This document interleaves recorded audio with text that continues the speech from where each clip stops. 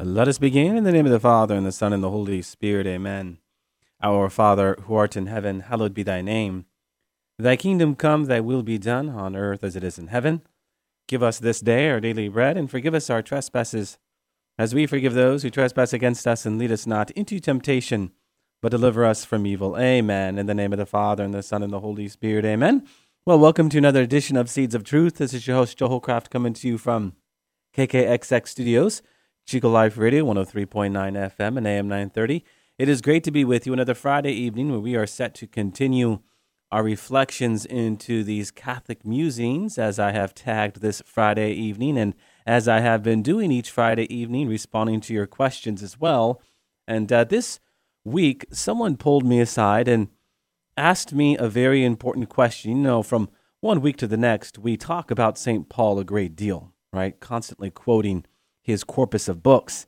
And on one hand, as I do that, I'm touching upon his central teachings. But the question was posed to me this week, Joe, what is the most important aspect, theme, topic that runs through St. Paul's corpus of teachings in his corpus of books? And I thought, that's a great question. And I'll be honest with you, if you were to ask me that question maybe 15 years ago, I probably would have focused on the idea of new creation, and certainly that is a huge theme. I might have focused on the theme of justification and works, and I know for our listening audience here in Northern California, that is a huge theme. And from becoming a new creation in Christ, as we will talk about in our principal subject matter tonight, to justification and works, these are important themes.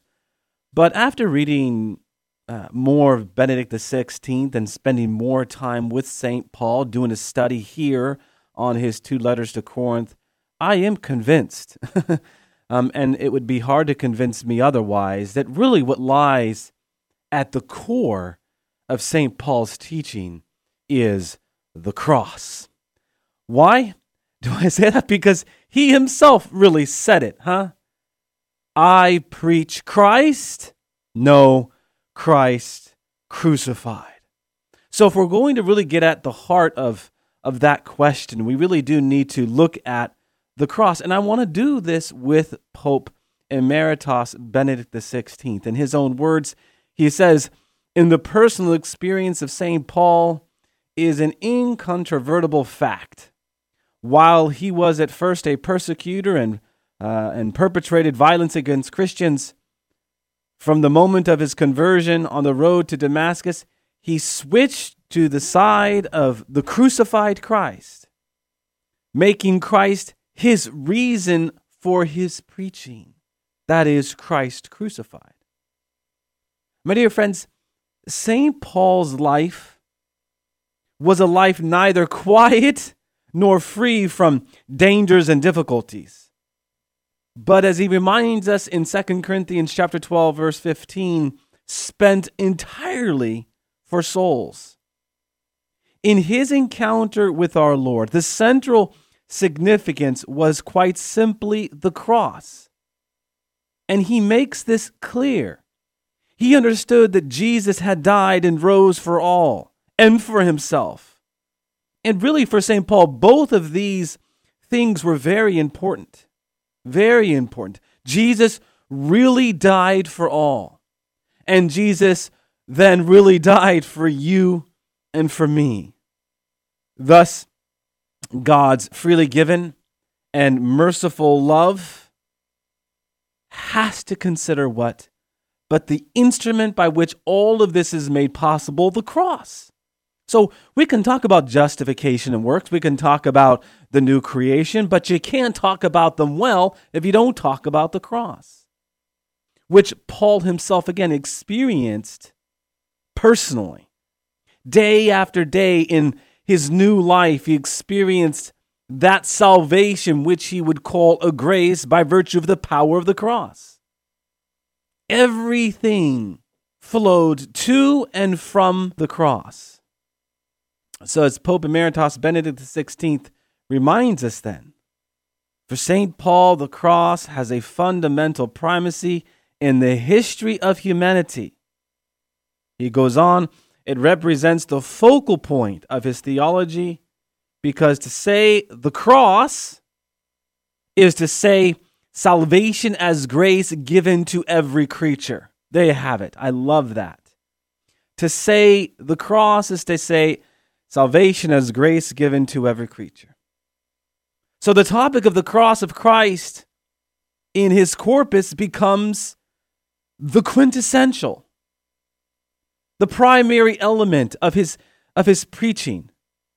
And of course, the clearest example of this comes to us from his letters to the church of Corinth, as I hinted at earlier. Facing a church in which disorder and scandal were disturbingly present, we have to situate ourselves, my friends, when we read these epistles. There was a great deal of disorder, there was a great deal of scandal, there was a great deal of misinterpretation, there was a great deal of heresy, I dare say, where ultimately communion was threatened by internal factions and ruptures which damaged the unity of the body of Christ. What did Paul do? How did Paul present the faith? With sublime words and phrases?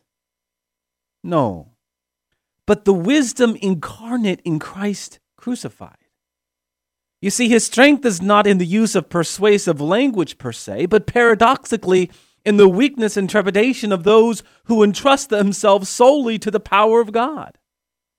What does he say in his opening letter, in his opening chapter, in verses 18 to 23? For the word of the cross is folly to those who are perishing, but to us who are being saved, it is the power of God. It pleased God through the folly of what we preach to save those who believe. For Jews demand signs and Greeks seek wisdom. But here you have it. We preach Christ crucified, a stumbling block to Jews and folly to Gentiles. You know, the stumbling block and folly of the cross lies in the very fact that where there seems to be nothing but failure, where there seems to be nothing but sorrow, where there seems to be nothing but defeat, there is the full power of God's boundless love.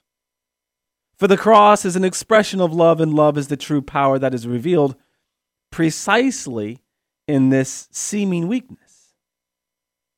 Benedict the 16th, he says, for the Jews, the cross is scandalon, that is, a snare or a stumbling block. He goes on, it seems to hinder the faith of the devout Israelite who finds it difficult to discover anything like that in sacred scriptures. But why, my friends, as Benedict the 16th asks, did St. Paul make precisely this, the word of the cross, the fundamental core of his teaching? Well, again, the cross reveals the power of God. And this, my friends, is different from human power because it is what reveals divine love. You've heard me speak to this before. In the cross, we have the mathematics of God, the spiritual physics of God. Where there is loss, there is gain. Where there is a negative, there is a positive. Where there is death, there is life. All of this proves that overarching point, spiritual reality to the spiritual physics of God, that when we are down to nothing, God is up to something. And that something is salvation, the salvation of you and I. As we work that out in fear and trembling, as he reminds us in Philippians chapter 2, verse 12. The crucified one reveals, on the one hand, man's frailty, and on the other, Emeritus Benedict the 16th states emphatically the true power of God. Staying with his epistles to the church of Corinth, what might be the most important truth? 2 Corinthians chapter 12, verse 9. He said to me, my grace is sufficient for you, for my power is made perfect in weakness. Therein lies that deeper truth in the spiritual physics of God.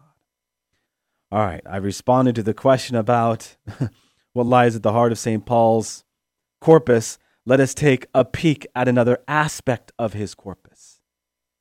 And as I've been doing on this Friday evening, looking at some aspect of what we do in our regular routine and how what we do might open us up to better understand a deeper spiritual truth. Let me ask you a question. How many of us woke up this morning and without giving it much thought, got dressed? How many of us woke up this morning and with great care went through our wardrobe to pick out maybe a matching pair of clothes or an outfit that was our Sunday best? How many of us go shopping and when we pick out our clothes, make a point to be sure that they fit just right? Whether or not we invest a lot of money and time in the clothes we buy and wear, what we all have in common, my friends, is that dressing ourselves in the morning is just what we do. I think St. Paul had this in mind when describing what our relationship with Jesus Christ ought to look like. What do I mean? Well, among other things, the Christian vision of prayer is a daily courtship with God. We talk about this a lot. And in this conversation, what we talk about a lot is how we are called to invest ourselves with the cloth of Christ each and every day. In the light of this, it should come to no surprise that St. Paul is very intentional in his use of the phrase, put on the new man, that comes to us from Colossians chapter 3, verse 10. The Greek for put on is enduo. It literally translates as to put on as in clothing, or to sink into clothing, or to array yourself in cloth. Historically speaking, St. Paul is doing what? But describing the early liturgical practice where the neophytes would put on a white cloth, symbolizing their new purity in Christ. Spiritually speaking, St. Paul challenges us to put on the pure garment of the new man in virtue and put away the dark cloth of the old man in sin. In other words, my friends, like you would as if you were getting dressed each and every day, St. Paul challenges us to dress ourselves with the cloth of Christ, the garment of virtue.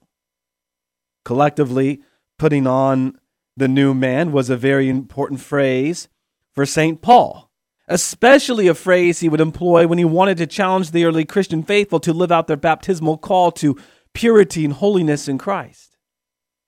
We see St. Paul draw this out in his treatment of law and relationship.